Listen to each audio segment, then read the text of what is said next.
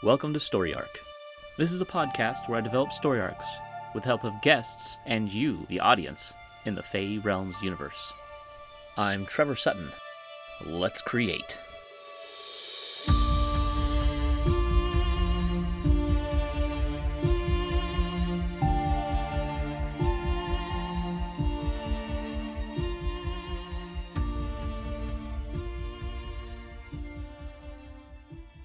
And we're live. First thing I'm going to do is have a brain fart like I do every session.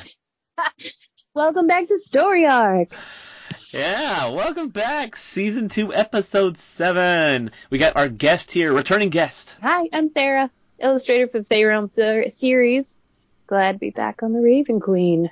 Glad to have you. All right, we're going to summarize and get the fans out there and podcast land caught up. So, where we are now, Tatiana has hit the Shadow Summit. She's going to try and find information on the location of possible allies and the last surviving Fae. Vernon, Hoyler, and Althea have gotten captured by the Frogs. They go through the Frog Coliseum, fighting and surviving. We've also met a new ally, or two new allies, Trippy and Stompy. The one of the gladiators caught inside the Colosseum, and also Stompy is the last boss of the Colosseum, a giant amalgamation of frog and swamp creature. Pretty gross and awesome. Let's see here. They all escape with the help of Stompy, and they head towards the Shadow Summit. And Stompy's going to be Vernon's friend. The engineer, Lucky Darren, Giorgio, Maria, Aurora, and Old Man Crotchety, and whoever else we decide to put in there, continue on towards the Shadow Summit to meet up with Tatiana and the rest of the assault force. And that gets us all caught up. Okay. All right. I don't know why I clapped. I'm going to take that out. Okay. You're excited. I feel your excitement. I am excited. It's going to be a great episode. We got some stuff to talk about. We got a couple of characters that we have discussed off show that I cannot wait to go into detail about. So excited. Who do we want to start with here? I think we're going to start the one with that's not going to have, she's going to have impact, but not as much as the other character. I think I want more time to discuss the second one. So I think first things first is our large, scaly new friend. Yes. Okay. First, we have to talk a little bit about how this wonderful creature came into being. Do you want to let our listeners know how we created this one? Well, for me, what kind of detailed processes and very professional ways in which we come up with our characters? For me, it was a special blend of autocorrect and Nob Hill. That'd be a 100 proof whiskey. For those of you who are too young to drink it. Yes. So my name is Sarah, which is Sarah, and autocorrect for some reason seems to not like that name. So often when the alcohol is flowing, the autocorrect really kicks in for Trevor when he's texting me about new ideas and we're discussing this story. So go ahead and tell our listeners who this new character, what's her name? Well, in honor of us both being drunk at the time and Sarag sounding very reptilian, we made ourselves a dragon mercenary named Sarag the Drunk. Yeah. Let's discuss the attributes. Now, for those listening, I really want this name to be like SA-RAG. So there's like a Sarog. So that, when the dragon talks, there's very much it's like a barbarian. I don't know. I love it so much. But she is a mercenary. Perhaps she can have some kind of deep, dark dragon past, and that's why she's isolated and not with her other dragon people, which makes her perfect for recruitment for Tatiana. But also, she has a couple of traits which are just beautiful for our storyline. Yes. One, she loves her some alcohol, which, again, in honor of our drunken discussions, that worked perfectly. And the other point of Sarag is not only that she loves her alcohol and will do just about anything for it, but that alcohol also tends to make her a little bit of a manizer. A lush. What do you call? A lush. A lush? Yeah, it's a drunken flirt. Oh, that makes a lot of sense. Sarag is a lush. Okay. She's a drunken flirt. I feel like, you know what? She's a mercenary. Maybe she's trying to conquest everything. Why not? There She's you trying go. to conquer everything. She's a conquistador. Well, I'm so curious about her story. Okay, but what I want to focus on first is I like this idea, and let me know what you think of it. They get to the Shadow Summit. They have to kind of perhaps they have a couple of encounters where they fully realize what the Shadow Summit is and how they cannot harm anything, and that maybe they have a couple small encounters. They get to the Shadow Council itself, and perhaps Tatiana has to share a big great secret, perhaps about how Fae have a certain type of magic, blah blah blah, in exchange for where her Fae warriors are now. Yeah. And then for anyone else who may be able to help. And in exchange, the Shadow Council gives her, they're like, well, your people are here, and along the way there just happens to be someone who may or may not be useful to you. Best of luck if you want to try to get her on your team, but we don't really recommend it. And so up in some mountain crag somewhere that looks just like a terrible, like just charred and like with lots of broken barrels outside, maybe a couple skeletons of some animals that were too dumb to come to come close. We find Sarag, and she's just lounging around, man, drinking her wine. And they recruit her, and I that whole scene to me is so entertaining for her to come along. Yeah. What do you think? I like the idea, and I know what they're gonna recruit her with too, and I think you will know. Tell me. So she likes to drink. My thoughts on this is that the fairies brew a special homemade wine solely for large events because it doesn't take much to get them drunk with this stuff, and they stay drunk for a while with it. For humans, they stay drunk for a lifetime. For the dragon, I don't think it'll so much as make her stay drunk forever, but get really, really drunk as a dragon, and it won't take much. It's something she doesn't have to drink much of to achieve what she wants to be. Right. And also, I mean, this stuff is supposed to be the most magnificent food. So good, it makes everything else taste awful. So maybe to her, it's like finding quality, like the best wine. You know what I mean? It's like somebody handed you like a $2,000 bottle of whatever kind of fancy wine there is. When you've been drinking prison toilet wine for the past, 5,000 years. So, just saying. Maybe she's just so stoked that it tastes so much better and actually has an effect on her versus having to drink just barrels and barrels and barrels of the alcohol she can find. Right, which is got to be expensive or dangerous after a while. Yeah, well, I mean, she probably pillages the heck out of whatever village is there because she's a big old dragon, but still, the effort that she has to put into it, she probably isn't a big fan of. Which is why she lives on the Italian continent, the Shadow Summit, because everybody knows about her, and as soon as they see her, they know what she's there for, and they fight her because of it.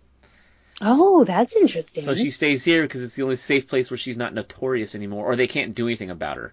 Right. And maybe she's been driven out of place after place after place. And maybe that's why she's a mercenary. Because she works for alcohol. That's true. I would really like dragons in this particular realm to be not only a very tight-knit, pack-based group, but a very social group that like is dependent on each other. So for one to be exiled out and not have any others with them is a serious thing, which is why she drinks so much, because like instinctively she needs others. And so since she is exiled or whatever happened, she's trying to drown it out. And it makes her quite silly. And I think that's an excellent point. It does. That gives her an excellent reason for drinking like she does too. Drinking too. And a reason for us not to have like 5 or 10 or 20 other dragons in our story, because they need to be kind of like secluded and rare, or maybe not even rare. Maybe they just don't like other people and they stay very secreted wherever they're at. You know what I mean? Yeah, for sure. That's excellent. I mean, okay. So, Sarag is just, I think she's a little bit of our comedic relief as well as like the ultimate tank in this particular situation. Are we going with a classic dragon? Just fire breathing, magical, really, really old, fairly wise, probably speaks a lot of different languages kind of thing? What are we doing here? In comparison to humans, dragons live for eons and then gather up knowledge. So they'd be kind of like almost Fey-minded, as it were. Okay. Right. As far as magical abilities goes, I think we definitely it doesn't have to be in this episode, but we need to nail down whether there is and what kind of magic abilities other animals outside the Fae have. I think the Fae know the secret of what magic is and how to use it fundamentally, whereas all the other races have access to it via like the Unbound do. They like each race over there has access to like a special ability or a couple little abilities, but they don't know how it's happening.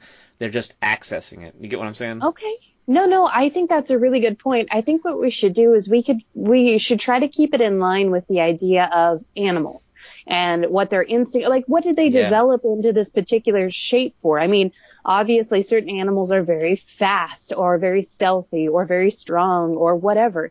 And I think their powers should slightly reflect almost an evolutionary trait they developed. You know what I mean? I agree. Like the frogs developed a society that, I mean, they breed really, really fast. So there's a lot of them, and they have these kind of either poison or psychedelic kind of excrement, which a lot of frogs do, or, and I mean, there's insects have hive minds. Buffaloes are in herds, and their main thing is about strength. So perhaps they can manipulate the magic into kind of enhancing their own strength, right? Yeah. Or smaller animals like smaller lizards and stuff can manipulate it for speed or walking on water to catch prey. You know what I mean? Like it should be an evolutionary enhancement. Like they don't even know that they're doing anything really. Even. Exactly, because they just assume it's part of what they are. I'm a lizard, therefore I can do this. Like I'm a chameleon, therefore I can change colors. But in reality, the chameleons in this world have an enhancement which allows them to become invisible. Actually invisible, yeah. Actually invisible, and again, a lot of it should reflect the fairy tales we see in our world. I especially love. My favorite thing is when explorers first came to a place and they didn't know what the animal was or what it could do. And so they just made up all kinds of stuff. Like manatees were actually what mermaids are based on. Yeah. And just things like that, where like, they thought Komodo dragons were actual dragons. And they thought, have you ever seen early drawings of an elephant? No. Oh, goodness. Okay, so you've never seen an elephant before, and someone is now describing it to you, and they're like, well, it's this giant beast bigger than your house, and it has a snake coming out of the front of its face, and its feet are like tree trunks, and out either side of its head are two giant drum flaps that go back and forth, and it makes a sound like someone trumpeting through a giant horn in a tunnel in a cave. And you're sitting here thinking of like this weird like house with a snake on front and some trees and some other stuff, right? Yeah. I feel like a lot of the powers of these creatures should be based on like some of these like silly, like first impressions of what these animals can do. You see a cheetah running and you think, my God, that thing's got 8 legs and that's why it can run so fast because it's so blurry as it runs across. You know what I mean? Yeah. And I would love for some of the creatures to have almost like a cheetah in this world is not only large, but it actually can sprout extra legs to run faster. So maybe they were evolved by the perception of other animals to them because they were able to do things. So they didn't do it themselves. They were evolved by something else, by everybody believing that they were that way. Oh, that's an interesting idea. I like that. And to a certain restriction, it can happen super, super fast, but it happens enough over time. And instead of being like evolution, the magic is taken a hand. Yeah. And this perception as it's, so the things that, really demonstrate this perception the most are what survive and breed and blah, blah, blah, or evolve more into this magic.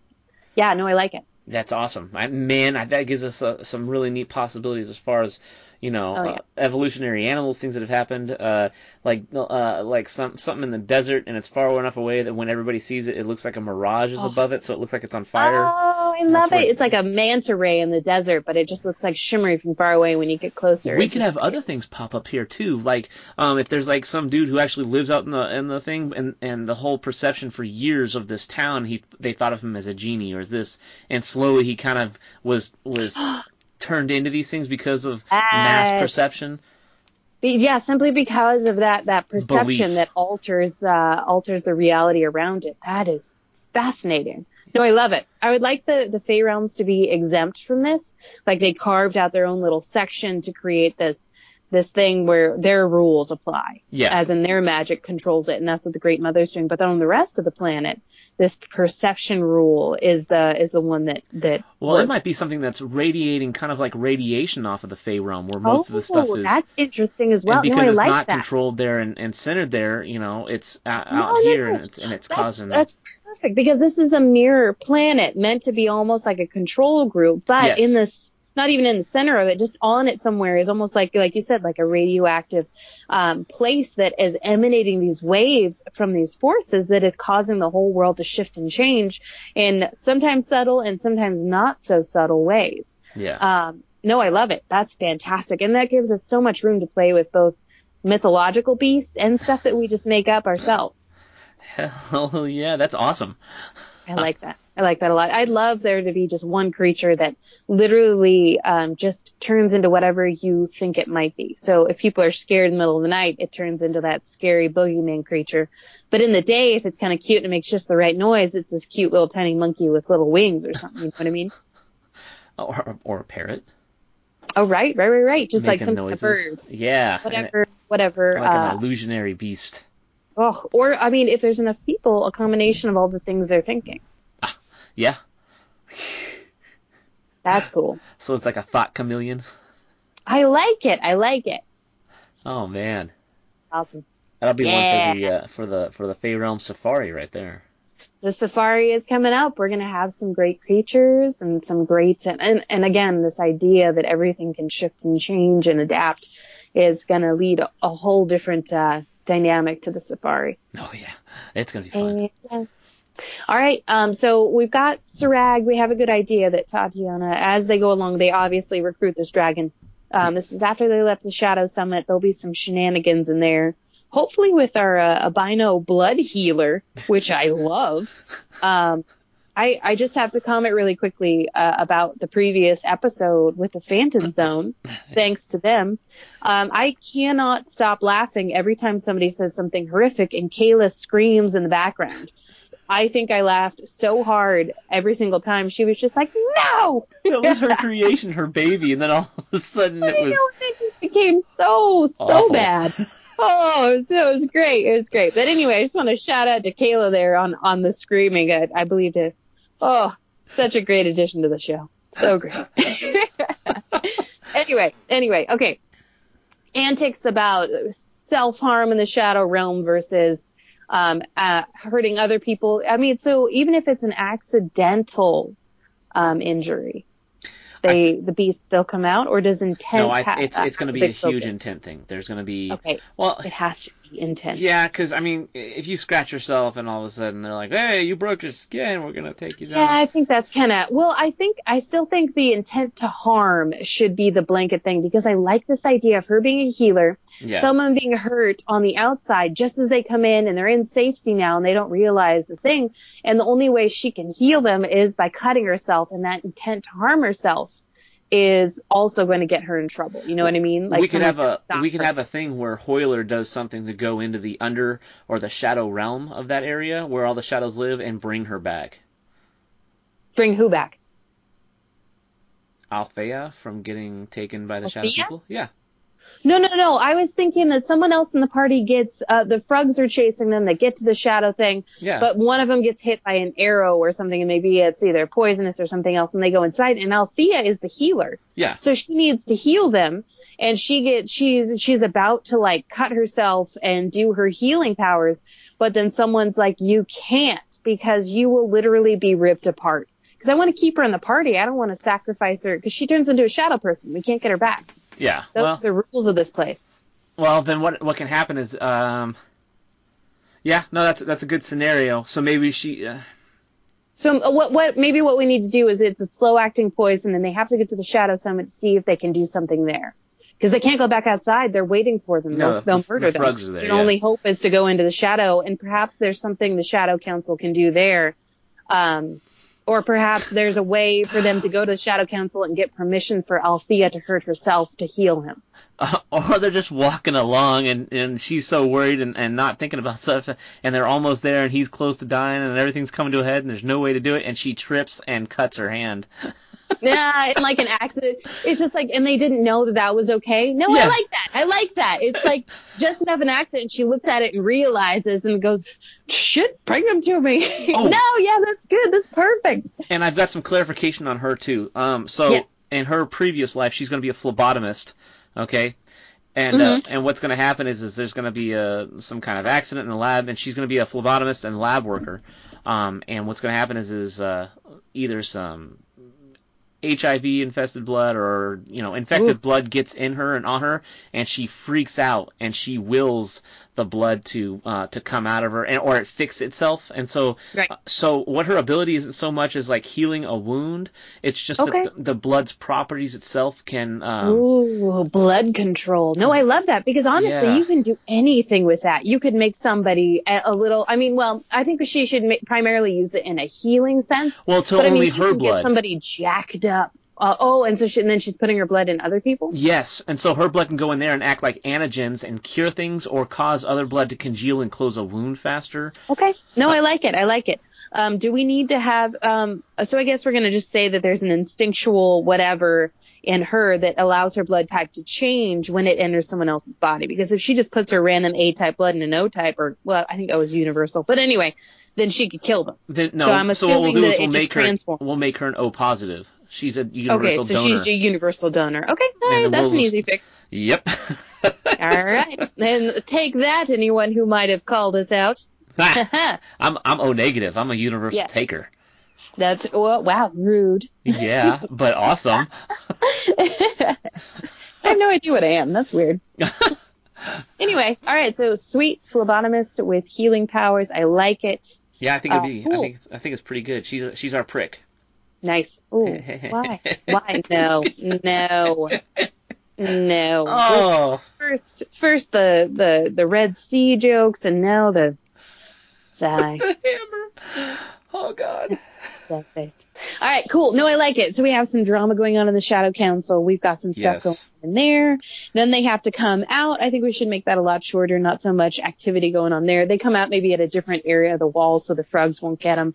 And they head down this path towards where Tatiana's people are, have been hiding. And then we get to see what I'm super curious about is what they're going to find when they get to this place where all of these people who were ravens have turned back into fae. And especially if they're in an entire colony of ravens that hate fae. Oh, that'd be different. I know. So what's Tatiana going to do to convince the ravens there that, hey, join me to save my kingdom that, by the way, slaughtered a bunch of you. Also, have you kept all my people alive, even though you now know that they were not ravens, and in fact the thing I think she would have convinced them while she was there. She would have told them what was going on and what she would have done.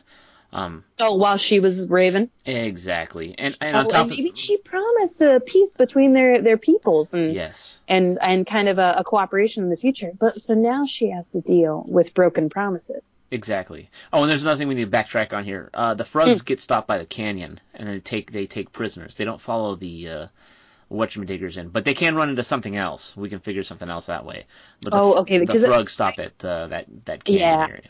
I do like the idea of them being chased all the way to the wall by something, so that there's not a moment of rest. You know what I mean? I want them to really experience the panic of this world and the unknowing things. I think I'd like to put in a traditional mythical something in here. Mm-hmm. I think it's kind of my favorite thing when you take something that most people are just like, oh, that's like the cute thing in the fairy tales, and you turn it kind of evil. What are you thinking about? I don't know. It's tough. I mean, there's centaurs. There's like the traditional little cute sprites and fairies and brownies and stuff. There's unicorns. There's mermaids. I do really want some old school mermaids. Those bad boys are they're kind of like sirens. Exactly, to where they sing and they lure you in and then they drown you and feed you to their sisters who are waiting just under the water. Yeah. In fact, in some of them they're like these like the Odyssey and stuff, they're actually connected to like it's three heads, like an anglerfish type of deal. Well, anglerfish only has one little thing hanging off the front of it. Hmm. You're thinking about a hydra. I think you're mixing your Greek mythology a little bit here. Well, we'd still have to have a lot of water. I guess the Italian. No. It could be a stream. You could have a water dryad. Water dryads are cool. And they're made entirely out of water. But then, I mean, water is the thing. It's very tricky. It never shows you quite what you want. It shows you what you want, but not what you need. And it typically tries to trick you into drowning. That's its favorite thing. I mean, there's good and bad ones, but they're very self-serving, as all fae creatures. I mean, they don't care about anything else besides getting something. So you always have to be careful what you promise, and you always have to be careful how you say things. Yeah. I don't know. What do you think? What kind of mythical creatures do you remember being, smitten by? Well, you're not even smitten by. I mean, have you ever heard of the Naga? Yeah, snake people. Yeah, half woman, half snake, or half man, half snake. Yeah, snake people. Bottom half is a snake. Top half is the person. I mean, there's a lot of like half and halves. Ooh, you know what I really want? I've decided. Okay. All right. I can't remember the name, and I'll look it up again. But there is mythology of half deer, half person, typically women, because they're the most, the doe looks very docile. But instead of a centaur where you have the entire body of the deer and just the torso coming out, it's like a humanoid figure with deer legs coming out. So you've got the satyrs, right? Like the men that are half goat on bottom, and they've got horns, and they're running around Greek mythology, just trying to get things done, if you know what I mean. Well, I really like, there's an artist I like called Chiara Battista. Yeah. And she has this imagery of these deer women who've got antlers coming out of their heads. They may be their elk women, I'm not sure. The bottom half is deer, and they are running around with shotguns and bow and arrows, and they are hunting humans. And they are just brutal. They are doing. Now, are you talking about 2 legs or 4? Two legs. So the bottom half is just deer. So they look very docile. They got the spots. They look very sweet. They're beautiful. And then what happens is this one lures you in and is very sweet, big old doe eyes, gorgeous. And then the others come out and they shoot you down and string you up like you would a deer on that stick that they all carry away. Yeah. And they take you away and they eat you. And skin you and eat you and do all that kinds of stuff. So I like this imagery of like a role reversal going on. Very sweet, cute deer trying to hunt them down. Like they run into a clearing. They've just gotten away from the frogs in the cavern. They're in this very sweet little forest where they've encountered no issues whatsoever, maybe some small animals. They're in a clearing next to a stream, and they're like, okay, let's just rest for a minute, and then we'll push on. I think we're safe for now. And as they're resting there, they hear some sweet music and a clearing, and there's a sweet looking half doe woman, and she's making some food, and she offers out a flower. And the person who's coming up who's trying to talk to her gets shot in the neck with an arrow from the side of the clearing. And they have to run away from. I'm liking this a lot. Do you like this? You like that kind of fun? No, it's freaking got some neat possibilities. I really like the imagery and the. Okay, so with this species then, how are they gonna? Is there gonna be a male portion of the species? Are they gonna be kind of at home type of deal or what? Oh, that's tough. I have to do more research into the mythology because there is a bunch of mythology about these particular creatures. I don't remember the origin. I think they're actually a North American origin, or they are a.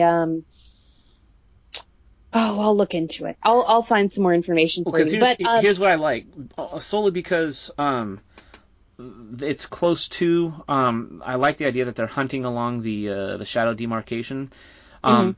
Because what I'm thinking here is that these things aren't really out to eat people because they're going to be vegetarians because they're doe. And that's that's why I like it so much. But they're there to sell meat and hide to people inside the shadow. To the Shadow Council, yes.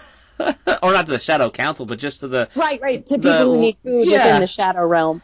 They're super nice inside the Shadow Realm, but outside it's just business. Yeah, no, I love it. No, I would like it to be this troop of the doe because they're efficient because they don't look scary. Yeah. And so, I mean, to follow, traditional deer kind of stuff, the stags, the men, I think for this, it sounds like they're doing this for money. So they're not here as if it's their territory. They're here purely for business. Yeah. So to finish out the species, I would really okay, so I just watched a nature documentary. So of course I'm just like all up in this right now. So when there's a town in Colorado that has deer and elk all up in it all the time, and they're super chill. They do not care about anything. You can walk right next to them. Yeah. But a couple of random weeks out of the year, and you can never tell exactly when because it kind of changes based on some unknown signal. Every single stag becomes as murderous as possible. They attack cars. They attack anything that barely moves. They attack people. They attack just anything they attack statues that look like another dude. And I would love for this season of these stagmen to just become murderous with no hint whatsoever. And all the girls are like, oh, it's that time of year, or it's that time of year, we're going to go. And they just leave for a while. And the dudes are all just like punching and kicking and stabbing each other just for like 2 solid weeks. And then whoever is left over, the girls come back to, and they're like, cool, let's get it on. And they just have a big thing, and then the new generation is born. And I like this idea that out of that idea, this is how they've created this, because of where the shadow demarcation is and everything else, and location to where where they live and travel and doing stuff. They figured out how to and what to hunt and do this stuff for selling this stuff, and because at this time they're the only ones who can do it because the men are off being a bunch of jerk faces. Well, no, and I like this. So the girls go off and do the hunting. So the guys are all about freaking mating that, like their whole lives are like dedicated to this, right? They're always like trying to being get macho. Yeah, they have no trying to be as big as. So what if they have like a town or an area at least where they're living, and the dudes are just constantly like trying to like lift logs and lift weights and do stuff to get ready for this crazy homicidal time. Yeah. And then the girls take off, and then when they come back, they're like, cool, let's get this done with, and the girls take off again. Or you know what, actually the girls only come around during mating season. Right. No, but what if they are doing this thing real heavy during near the shadow thing to get a bunch of money because they know they're about to have like babies and they need to be ready for it. So they're getting the money, the dudes are figuring it out amongst themselves. They come back, they have a full season to raise their young for a certain amount of time. They let them go in the wild, and the cycle starts all over again. That sounds great.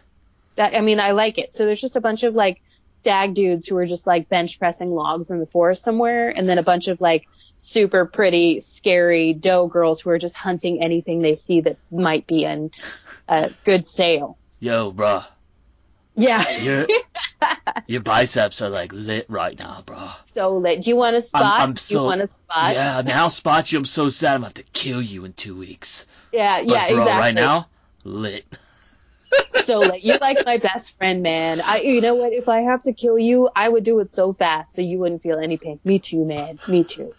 No, I love it. And the fact is that they don't know when it's going to happen. It's by some unknown instinct that just kicks in all of a sudden. Yeah. So I would love for like this scene of like one guy looking at his friend or just doing something, and then all of a sudden he like looks up and there's a look on his face, and he just turns around and stabs the dude next to him, and then it just spreads across him, and all of a sudden they're just fighting. And it's just like it's like a bar fight that broke out, over something that you don't see what happened, but something just happens. And then it's just 2 weeks of murder. What it sounds like is basically the triggering of not mating season, but the I'm the leader of the whatever season. Yes, the alpha season. And what could have happened is this could have evolved because people witnessed it and said, "Oh, I don't know what triggers it," and all of a sudden they all just become murderous. When really back in the day it was just like, "Oh, it's mating season and we're just going to see who's dominant." But because of perception, it's changed it into this. Yeah, as people come by, they say, oh, well, the girls go away. They're probably hunting other people down. Meanwhile, the dudes are trying to establish alpha, and they're just getting way too crazy. Yeah. And it just starts, like, actually becoming that. And then as it becomes more that, the perception becomes more solidified, and that's what they turn into. Yeah. So they've evolved, and now they're just broing out, like, 90% of the time. And it's like a stereotype of broing out, of like, oh, that's so great. Like the stereotypes enforce oh my God, this is a stereotype world. Oh my God. Yeah, well, not there's some things that can be affected by it, and some things that aren't. Depending on what's Interesting. going on, Well, because this yeah. we're not saying like you said, this didn't happen instantly. This has happened over No. eons of time. Yeah, it takes a lot because it's not like one person can see it and they change unless the creature is specifically built that way. But that's its own reason. But for others, it takes a lot of time and a lot of like influence from. So perhaps since the Shadow Council was established right next to this territory, Yeah, as more come in and out from this territory, that perception, uh, changed and began to enforce it on that they creature got more more because path. of Yeah, yeah, because there was more there to witness it and enforce their perspective. yeah, and each That's year it. they become more broish. Right, bruh? So Right, broy, bruh? man. So, I'm just imagining tank tops made out of leaves. It's so great. Cool. All right. No, I like it. I like this. I like this That's race. That's going to awesome. be so much fun to draw. I'm so excited. Yes. Yes. So we need to head on over to a darker time now. Mm, We're stepping off from drunk to savage women and mm. bras to I think we need another separation in our group here. It needs to be something a bit more tougher. Okay. Yeah. No, for sure. When are we? At what point is this separation happening? It's probably going to be leading up to this event with the girls, or probably just before it, or something's going to happen where this separation is going to happen. They're not going to be able to go looking for the other people that are separated because of this. You get what I'm saying? Okay. So we're wanting to separate them before the main event happens because Well, let's just let's let's discuss what's happening here first. okay, yeah, lay it out for me so I know what we're doing. Right. We've got a character here that was kind of Bubble Girl, No, unsolidified, no, who's now turned no, into no. Aurora. Aurora. Thank you. But what the audience knows as Bubble Girl, and is now an No, her name Aurora. is Aurora. The audience would know her as Aurora if you Right. used her name. Exactly. But I Uh mostly use Bubble Girl because Bubble Girl's what I've been huh. using as Bubble Girl. Um, hmm anyways, I think we're going to embark on a dark journey with this one.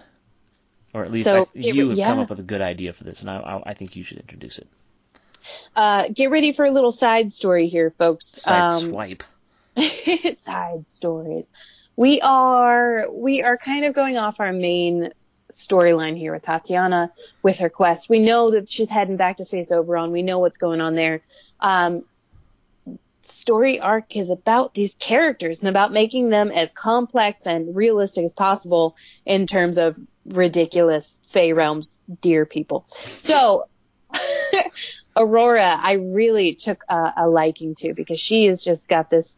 She has all kinds of possibilities going on. Right. Remember that, Let folks. If Sarah takes a liking to you, this is what's going to happen. Oh man, it's gonna blossom into a beautiful, beautiful storyline, which I will of course illustrate with my, you know, utmost care. Sweet. Aurora is a character who has the ability to emotionally project uh, a sphere of influence, essentially. So, but the restrictions on her powers and clarification of her powers is that her emotions must be genuinely felt. You cannot fake your fear. You cannot fake your anger. You cannot fake your happiness because the power does not work if it's fake, right? The biggest thing is that emotions are a part of being human. And in this case, those emotions can create a sphere around Aurora. And though they are translated through her mind, through her whatever, into a power itself based on the emotion. So, for example, when you are angry, your fists ball up and you become very hot and your heart beats very, very fast. Yeah. And all of these symptoms of that emotion begin to happen. And for Aurora, as she casts that sphere of influence, the people caught within it feel those same things. The temperature begins to boil, a pulsing beat begins to hammer against you, which is her heartbeat literally translating into a powerful kind of wave. And you become so flustered and overwhelmed, not only by the emotion she's projecting, but by the symptoms she's feeling from that emotion that you literally start to boil to death as you're being hammered over and over by the anger she's projecting onto you. Same thing with fear, which is how her power is going to manifest from when she's very young. The fear comes from when she was very small and perhaps in a foster home or an abusive home. she's going to curl up into a ball as a small child would in the corner of a room and will herself to be invisible so that the abusive parent or foster parent or adult who is not caring for her properly cannot find her to do whatever horrible things they had intended to do. Dun, dun, And dun. perhaps it's not so much fear as her trying to calm herself down or to be invisible itself, because sometimes there are emotions that don't have clear names. And for this one, her willing herself not to be seen is a huge thing for her. And at first, the thing that she thinks she can do, the only thing she thinks she can do. But we find that not only can she make herself invisible within the sphere as well as others, but fear causes almost like a blackout, a sphere of darkness to where you can't see or feel or smell or anything. It's like being in a deprivation tank. And that sphere can just, completely ruin people. Or, on the other hand, her happiness and her joy can project a feeling of pure bubbles rising through the air, giggliness, and people, maybe they float within the sphere of influence when she really truly feels joy. There's all kinds of good effects that can come from it as well, because we need to really hammer in that the emotions need to be felt genuinely to get past them, because bottling them up causes an explosive after effect. If she doesn't allow her fear and her anger out to in a constructive way, then it builds up and builds up and builds up and essentially explodes out and hurts not only the people she's intending to hurt, but also the friends around her who happen to be in range. Man. So that's a breakdown of her powers. That's pretty intense. So she's going to be super useful. But she's also, I think, and the ideas you've had for her, I think it's going to be just as intense. It's going to get more intense here. Mm-hmm. So, as we discussed, the Aurora Project, which is what I'm now officially calling it, so just made that up. So in this storyline of Aurora, because we're going off on her a little bit, she had this crazy childhood. She's been recruited by Tatiana. She's recruited as someone who can make people invisible. She discovers in the Fey realms that her emotions are more powerful than just being invisible, and she starts to learn how to channel them. And she also grows very close to one of the team members of this Unbound group, perhaps even falling in love with them. And we haven't even really created that character yet, but that's a side note for now. Her growing close to this person and her learning to control these emotions has attracted someone else.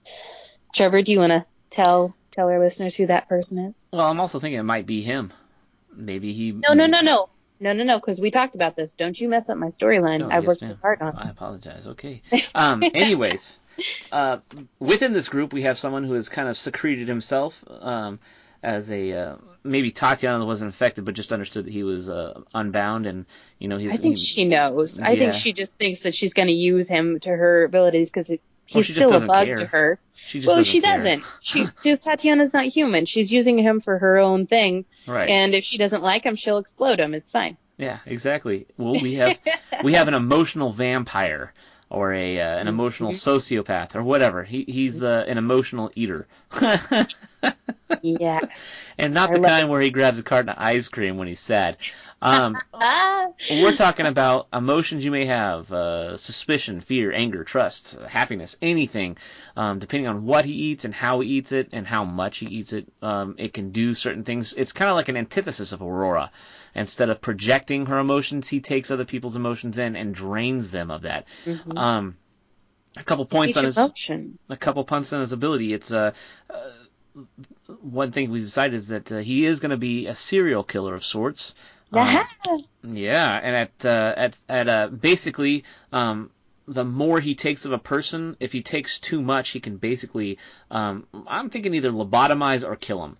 And I think I would like them to be rendered. I'm talking about the ultimate taking, because he literally watches them leave and takes in, the last bit of them, and I don't know, just whatever destroys their frontal lobe is what I'm getting at here. And I like it. I would like there to be the tie into the serial killer part, because what I had thought of with this kind of person is that the emotions he takes in act like different drugs. Yeah. Love or happiness is like alcohol, or it makes you all spinny and bubbly and happy. And anger is like what is that? Like meth. And Yeah. it makes you kind of crazy and all over the place and super strong. But maybe he doesn't like that one as much. You know, people have different preferences for sure for drugs. Like I said, well, maybe love is like weed, where you're giggly and relaxed. And the thing that I think that he likes the most is fear, because fear is like cocaine. It gets you strong and jacked up and faster, and you think smarter, and you're going. And I think he's going to have a discovery of this, because he's going to be trying to get emotions from people, and he's going to realize at one point that he can eat their happiness, and that'll be pretty good, but it makes him kind of like, laid back. Yeah. And then maybe something happens, a car crash happens, he's next to you, and he feeds off the fear and the anger or whatever's going on, and he realizes that gives him a different hit, and he wants more. Maybe he starts to scare people. Maybe he kidnaps people to try to get more emotions out of him. And like all real serial killers, it begins to escalate. It doesn't start with a murder. It begins with a small things. And then he one day has someone in his room. He's tied them up. He's scared them. He's been eating off them for a while, and he wants to really, really scare the heck out of them. And he does it so much they either have a heart attack or he accidentally kills them. But that final rush of fear and hopelessness and whatever else happens as the person dies is like the ultimate hit. Massive. And it just overwhelms him, and he realizes the potential of that. And that's what leads to his serial killing. But as all good serial killers and sociopaths, he has no emotion without this eating of others' emotion. Yeah, it's the only way he can feel emotion. It's the only way. But like all good serial killers, he is extremely good at camouflaging himself as a very upstanding, likable, understanding citizen that no one would suspect. He looks normal, but he's even perhaps a little bit attractive. He is very friendly with everyone. Everyone feels very at ease with him. Well, I think he even has an extra ledge on this too with his ability. Mm-hmm. They feel very at ease because his ability, as he eats, he can control it. Very small amounts of their emotions. It makes them kind of relaxed, like chamomile tea. It just kind of what I'm thinking is some kind of fuzzy feeling. Even if someone had suspicion towards him, he would eat their suspicion. Which is a fantastic point, because even suspicion is a mixture of emotions culminating in someone's brain, right? So he eats these suspicions, and they always think to themselves like, well, could it be him? Nah, that guy is so great.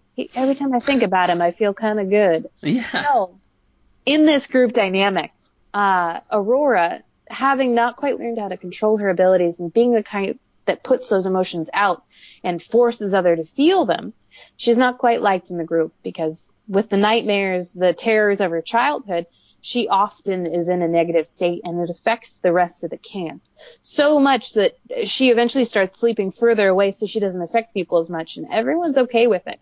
Meanwhile, this other guy, he stays right in the center of the group, and everyone loves him because he is friendly, he's sociable, he makes them feel kind of good. They don't know why, but he just kind of makes them feel good. And it's mainly because he takes away these negative emotions they're feeling. But this guy is going to discover Aurora, because she is going to be like a gold mine to him.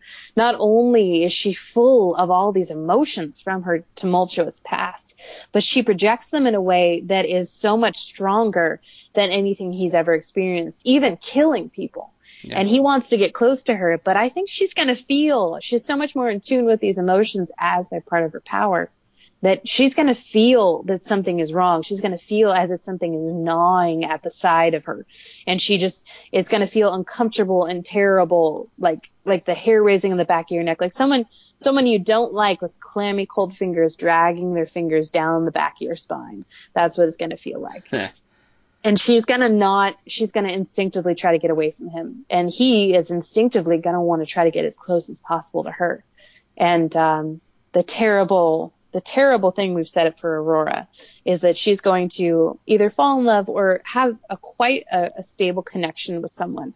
And it could be either. It could be a friendship. It doesn't have to be love every time. But this person is going to create this kind of, they're going to help her increase her powers, create a stability, help her kind of get over a lot of her past to the point to where she feels confident. But this isn't good for our little serial killer, because he needs that outpouring of uncontrolled emotion. He's becoming addicted to it. And so sometime during these time events, he's going to stage the murder of that person she has grown so close to hike up her incredible fear and anger, which he will consume to the point to where she can't use her powers because he's consuming them and it won't have any effect. That kind of horror and fear and helplessness is and it's just going to be a tidal wave, and that's going to be the natural progression, and it's going to drive her insane. She is going to completely lose everything. And not only that, because of her outcast nature in this group and the fact that everyone likes him more than her, when she tries to ask for help, she is going to be not only doubted, but completely rejected, which is going to tip her fully over the edge. And she's going to run away into the forest that they're currently in. Well, I've got another idea here that actually may help push her along. Actually, I think they're gonna get further than all the things we just said. Oh yeah, we're gonna blow her up. I say she's gonna make it to the shadow demarcation. Okay. And she's gonna. I think this thing's gonna happen before they get there though, and she's just gonna slowly drift away from the group, like you said. But when they get to the shadow demarcation, she's like. Or it's gonna happen before the shadow demarcation. She gets in there and because they're chased away, and then something happens to where she gets split apart. She splits apart or leaves the group because of what's been going on, and she is gonna find part of Tatiana's payment to Sarag. Oh, you mean the fairy? Oh, the Fey wine. So she's gonna run away. Well, how is she? I mean, okay, so think about this. We have to set this up just right, because all of these terrible things have just happened. You're not thinking clearly and you just want to run away and get away as soon as possible. You're not going to stop and try to figure out what's in the contents of a barrel. Well, maybe she's not. That's what I'm saying. Maybe she's not running away. She's just wandering despondently. But I mean, again, she would be so zombified. She wouldn't be aware of her surroundings. And I mean, there's so much. Again, this is a girl who we've set out to be extremely emotional. Yeah. So I feel like what should happen is there should be not exactly a trusted source, but she's going to run to anybody for help, and no one's going to quite listen to her. And perhaps we have some either creature she runs into or something else that is like, oh, well, that sucks. I'll help you out. Here, drink this and I'll help you out. And maybe she says something along the lines like, I don't want to feel bad anymore. And he goes, well, I can fix that. She's run away. She's in the forest. Perhaps they've been looted at some point. The group has had some stuff stolen. I mean, there's a variety of ways perhaps we could get to this alcohol. We could always escalate it from regular to more. Maybe something's watching the group.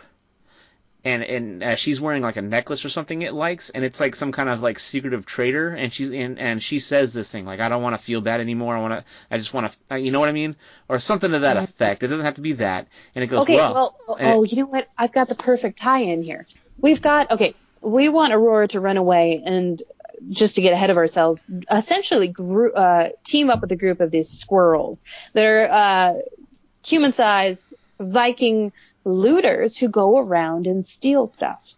So what if these squirrels have stolen stuff from the Unbound group? And one of the things they stole is the Fey barrel of wine, which perhaps they know is not good, because if they drink it, something bad will happen. So they're going to sell it to someone else because they know it's going to be a lot of money.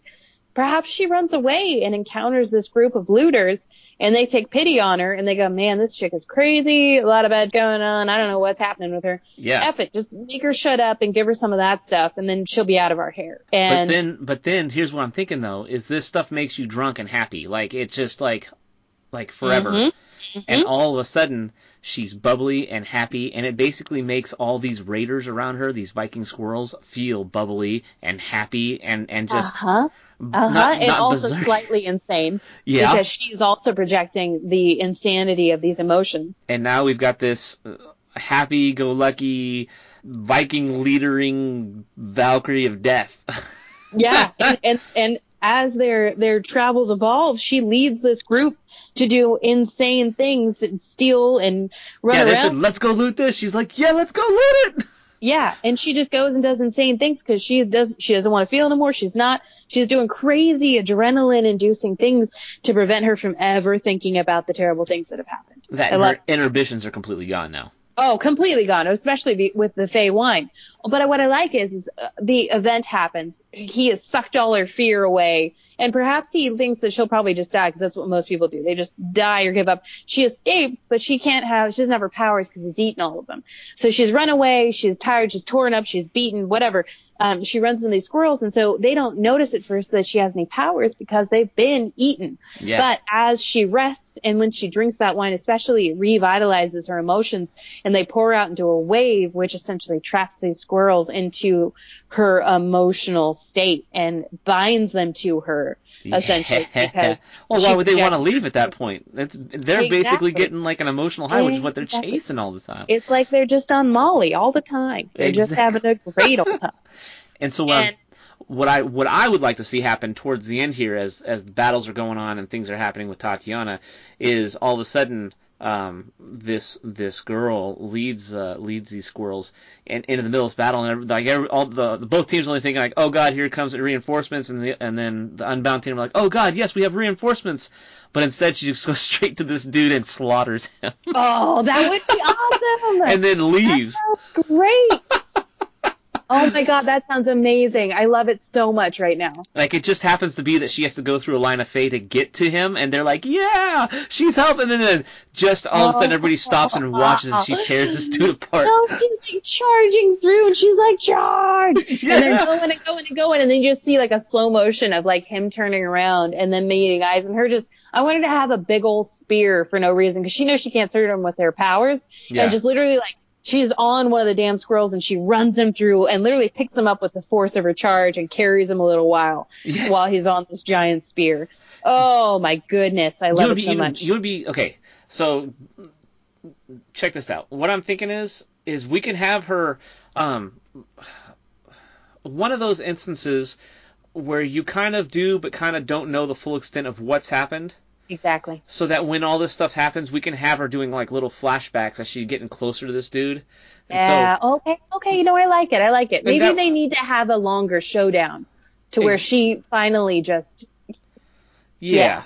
And well, I want to. Well, no. Okay, so okay, right. Remember how we talked about when he consumes emotions, they do different effects to him? Yeah. She's got this crazy sense of insanity and happiness and joy that she's so high on from the Feyberry wine that maybe it starts to make him drunk. And like he can't see straight and he's wobbling and he can't fight back and he's like, what the hell is going on? And he can't stop himself from consuming it because it's the mixture of the Fey wine and her insanity. And it just essentially ends up with her, you know, and them having a showdown, him trying to fight back, her, you know, finally like standing over him. And throughout this whole fight, we can have, like you said, these flashbacks to what actually happened. I think it's going to be awesome either way. It's going to be a freaking nightmare scene. Oh yeah. And I mean, her running him through is going to be so satisfying. I can't wait. It's going to be fantastic. I don't know what line she's going to have, but it's going to be magnificent. Yeah. Anyway, there's our dark side story for Aurora.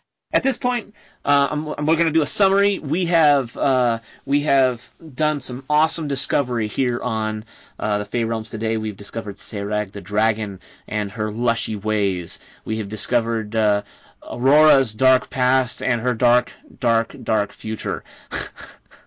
It was poor Aurora. Poor Aurora. She's gonna be a badass. I like her powers a lot. So it's gonna be fun to play with those more. Then we've also discovered the doe-eyed hunters and the Valkyrie squirrels of doom, or the Viking squirrels of doom, and the troops, and then our direction as far as what Anna's going to take over. Is there anything else you'd like to add? I think that's it. I'm excited to get these characters drawn out and bring them to life. So am I. I want to start seeing those dang panels. This is gonna be good. Yeah. I do have to tell our listeners. I know that you probably, if you haven't seen the website, take a look at it. Take a look at the very first panel. We are working hard to get not only the first chapter done for you to see, artwork for you to enjoy, but also get a Patreon up so that you guys can support us and help us make our dream come true. And of course, enjoy it for yourself. Yes. Sarah is having some technical difficulties with her drawing devices. So hang in there, folks. I promise so much good stuff is coming. Keep listening to the podcast, but I will bring you some beautiful art very, very soon. Thanks for listening, guys. Keep on listening, subscribe, like this page. Take a look at our official website, feyrealms.com. And then if you want to take a look at my art as well, I am on there on the Instagram link on the very bottom of the page. And all artwork on the website is mine. So thanks for listening. Don't forget to tune in next week. You have been listening to Story Arc. I'm Trevor Sutton. If you like the show, please subscribe. Check out our website at feyrealms.com, where you can find updates, artwork, and current progress in the graphic novel. If you want to contribute ideas to our story, click the link at the bottom of the page and email us. If your ideas are chosen, they will be featured and you will be credited on the show. Thanks.